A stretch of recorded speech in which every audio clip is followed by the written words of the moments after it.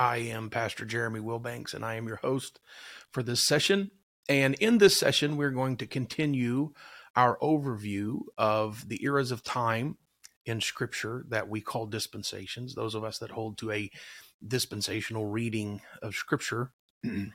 And maybe you could call this viewing dispensations from 30,000 feet from way above. We certainly don't have time to get exhaustive, but we do have time to go across the surface of it and let everybody get a good feel, good flavor of what these dispensations are like. In the previous sessions that we've had together, we've covered the first two dispensations, those being the dispensations of innocence and conscience. And if you're curious as to some of the details that we covered, I encourage you to go back and look at those sessions and see what that is all about. In this session, we are going to begin discussion of the dispensation of human government. In the dispensation just prior to this, the earth has been destroyed. Every living thing has been destroyed in the flood that we commonly call Noah's flood. And the dispensation of human government involves that man Noah and his family, 8 souls, Scripture says, who were saved on the ark. And this era of time, this dispensation, begins with the emergence from the flood by Noah and his family. This is in Genesis chapter 8, if you want to read. 8, 9, and 10 in particular is kind of the span that really talks about the details of this era, the dispensation of human government. Also included in it is chapter 11, and we will get into that, but that's a special thing. In fact, it's probably what we would consider the high point or the highlighted point of this era of time. Let's begin by reading Genesis chapter 8, verses 14 through 18, and this is kind of a good place to begin talking about the dispensation of human government. This is what it says in the King James Version, Genesis 8:14, and in the second month, on the 7th and 20th day of the month, was the earth dried. So you can tell that we are coming out of the flood. The flood is now over, and the earth is dry again. In verse 15, and God spake unto Noah, saying, Go forth of the ark, thou and thy wife and thy sons wives with thee. Bring forth with thee every living thing that is with thee, of all flesh, both of fowl and of cattle, and of every creeping thing that creepeth upon the earth, that they may breed abundantly in the earth, and be fruitful, and multiply upon the earth. And Noah, verse 18, and Noah went forth, and his sons and his wife and his sons' wives with him.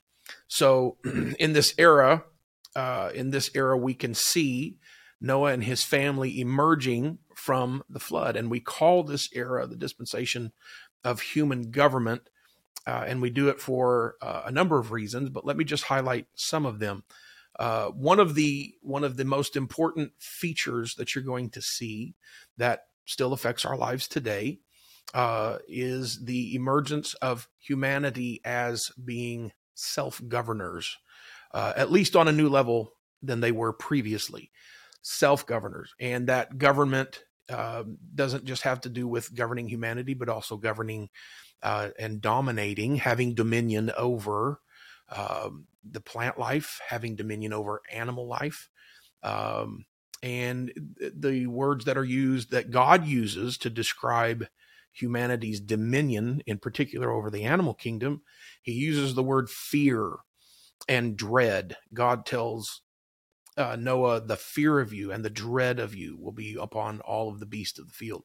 So the animal kingdom is going to fear and dread humanity, and humanity is going to have dominion over them. Let's read Genesis 9, beginning with verse 1, and it kind of gives us a little bit of a flavor of what was going on in the dispensation of human government. And God blessed Noah and his sons, this is verse 1 of chapter 9, and said unto them, Be fruitful and multiply, and replenish the earth. And the fear of you, here it is, and the fear of you and the dread of you shall be upon every beast of the earth, and upon every fowl of the air, and upon all that moveth upon the earth, and upon all the fishes of the sea. Into your hand are they delivered. Every moving thing that liveth shall be meat for you. Even as the green herb have I given you all things. But flesh with the life thereof, which is the blood thereof, shall ye not eat. And surely your blood of your lives will I require at the hand of every beast will I require it. And at the hand of man, at the hand of every man's brother will I require the life of a man. So we're looking at the beginnings of what we could call judicial exercise. Humanity is now supposed to exercise they're supposed to exercise dominion over the animal kingdom, but they're also supposed to exercise government over themselves. And the most heinous crime, and still is today, the most heinous crime is that of one human being taking the life of another human being. And so judicial exercise is given, and the term that we use for it today is capital punishment. So if a human being, this begins in the dispensation of human government. If a human being murders another human being, then capital punishment, as we would call it today, is in order. And humanity is expected to exercise that judicial authority that they have. This is highlighted and spoken by God expressly in Genesis chapter 9, verse 6, which is where we left off. And this is what it says: whoso sheddeth man's blood, by man shall his blood be shed, for in the image of God made he man. So God is made in the image of God, and the most heinous thing that can happen is for another human being to take the life of, or for a human being to take the life of another human being. This is the most heinous thing. And God says, if that happens, certainly in a purposeful manner, if that takes place in a purposeful way, then it is humanity's responsibility to exercise capital punishment in retribution for the murder of a human being that is made in the image of God. So humanity is to rule over the animal kingdom, and humanity is to rule over one another. This era will end with God's judgment on the people of the earth. And leading up to that judgment is probably, well, not probably, it is the feature element of the dispensation of human government. That is in particular chapter 11 of the book of Genesis. And even people that have just a very brief encounter with Scripture and have read the book of Genesis, they are aware of the things that happen at the Tower of Babel. The Tower of Babel is going to be the failure of the dispensation of human government. Now, let me back up for just a second. Each one of these dispensations is going to God's going to give a promise in these dispensations. And when Noah and his family come off of the ark, they emerge out of the flood, they come off of the ark, the promise that God gives to them, and you can read about this in chapter 8. The promise that God gives to them is that he will never again destroy the earth with a flood. And then there are certain stipulations that they are supposed to keep, and we've talked about some of them. But I'm never going to destroy the earth with a flood, God says. And so they get a promise at the very beginning, and they're supposed to behave themselves in a certain way, and they're supposed to worship God and worship God exclusively. But we find by the time we get to chapter 11 that the feature element of the dispensation of human government is the failure of humanity at the Tower of Babel. And it is the famous, or perhaps we could say infamous, development of a city. The people say, let us build us a city. Let us make us a name for ourselves. Let us build us a tower. And all of this is important. There's technically nothing wrong with building a city. There's technically nothing wrong with building a tower. This is the problem with all of this is this is not just, the Tower of Babel is not just building a tower. It's not just building some kind of a monument, and it's certainly not a monument to God.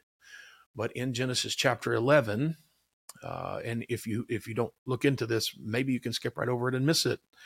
But in Genesis chapter 11, we see the establishment, the launch, the initiation, the inauguration, perhaps, of all false religions in the world. All false religions in the world begin in Genesis chapter 11. The two primary figures that are in Genesis chapter 11 are Nimrod and his mother Semiramis, but Nimrod is known by name in Genesis. They are the worshipped figures there. There's a lot that goes into the study of Nimrod and Semiramis, his mother, to the extent that Nimrod was supposed to have been killed by a boar. He was a hunter. And then he was supposed to have been resurrected, and his mother encouraged the worship of Nimrod. And this was how they kept the people, it kept them worshiping them and kept them in control. So the two big figures, Nimrod and Semiramis, Nimrod by name in Genesis 11, you can read about him. And they build this tower, and it is the establishment of all false religions in the world, even the religions that are going on today that are false religions. And so God is not just, he's not afraid that they're going to reach heaven in a literal sense. When they climb up the top of this tower, they're not going to get close to an upward realm, at least certainly not a physical one. But they are trying to reach heaven in a maybe we could say a spiritual sense, by the establishment of false religions. You can read about some of those false religions in the book of Ephesians, not in the book of Ephesians, but in the city of Ephesus. The Ephesians worshipped Diana, who is supposed to have been a development that came out of false worship at the Tower of Babel. Probably one of the most spectacular places, the most spectacular place where we get back in touch with what was going on at the Tower of Babel. You can read about in the book of Revelation, chapter 17, when God brings down the cult of Babylon, that is called Mystery Babylon. Let me just read this to you. We will see that we're getting a glimpse of Babel all the way at the end, all the way at the close of everything. God's kingdom is being established. And this is what it says. And the woman was arrayed in purple and scarlet color.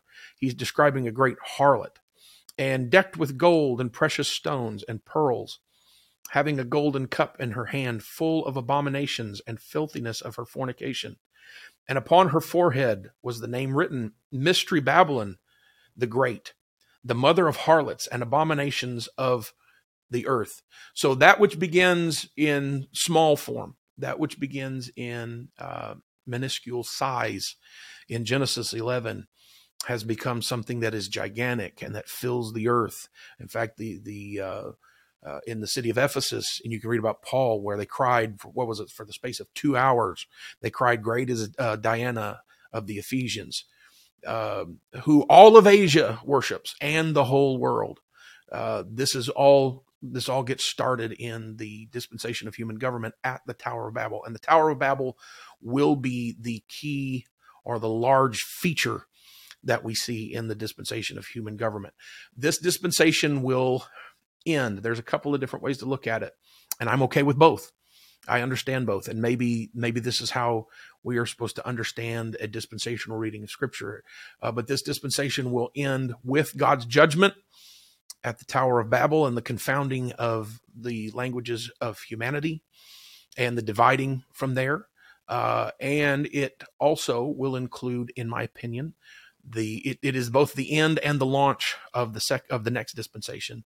It will also include the call of Abraham, and it will be counter to everything that they wanted to do in Babel: make a name for themselves, build a city, reach unto heaven with a tower.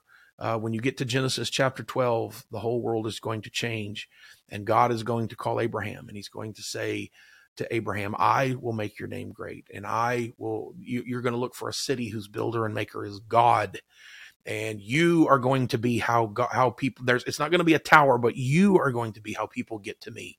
I will bless them that bless thee, and curse them that curse thee, and through you shall all families of the earth be blessed." This is an important thing that we understand the dispensation of human government. It's massive. There are things that affect our life even to this day. And we live with both the blessings that God poured out there that reach to us, and we all have divided languages. That's at least one feature that we can see. that we still live with out of the dispensation of human government. So when we come together again and we look at the next dispensation, it will be the dispensation of promise, sometimes called the dispensation of the patriarchs. And it begins with the call of Abraham. And this is God moving his plan forward. And I'm excited about looking into it, and I look forward to you doing it with us.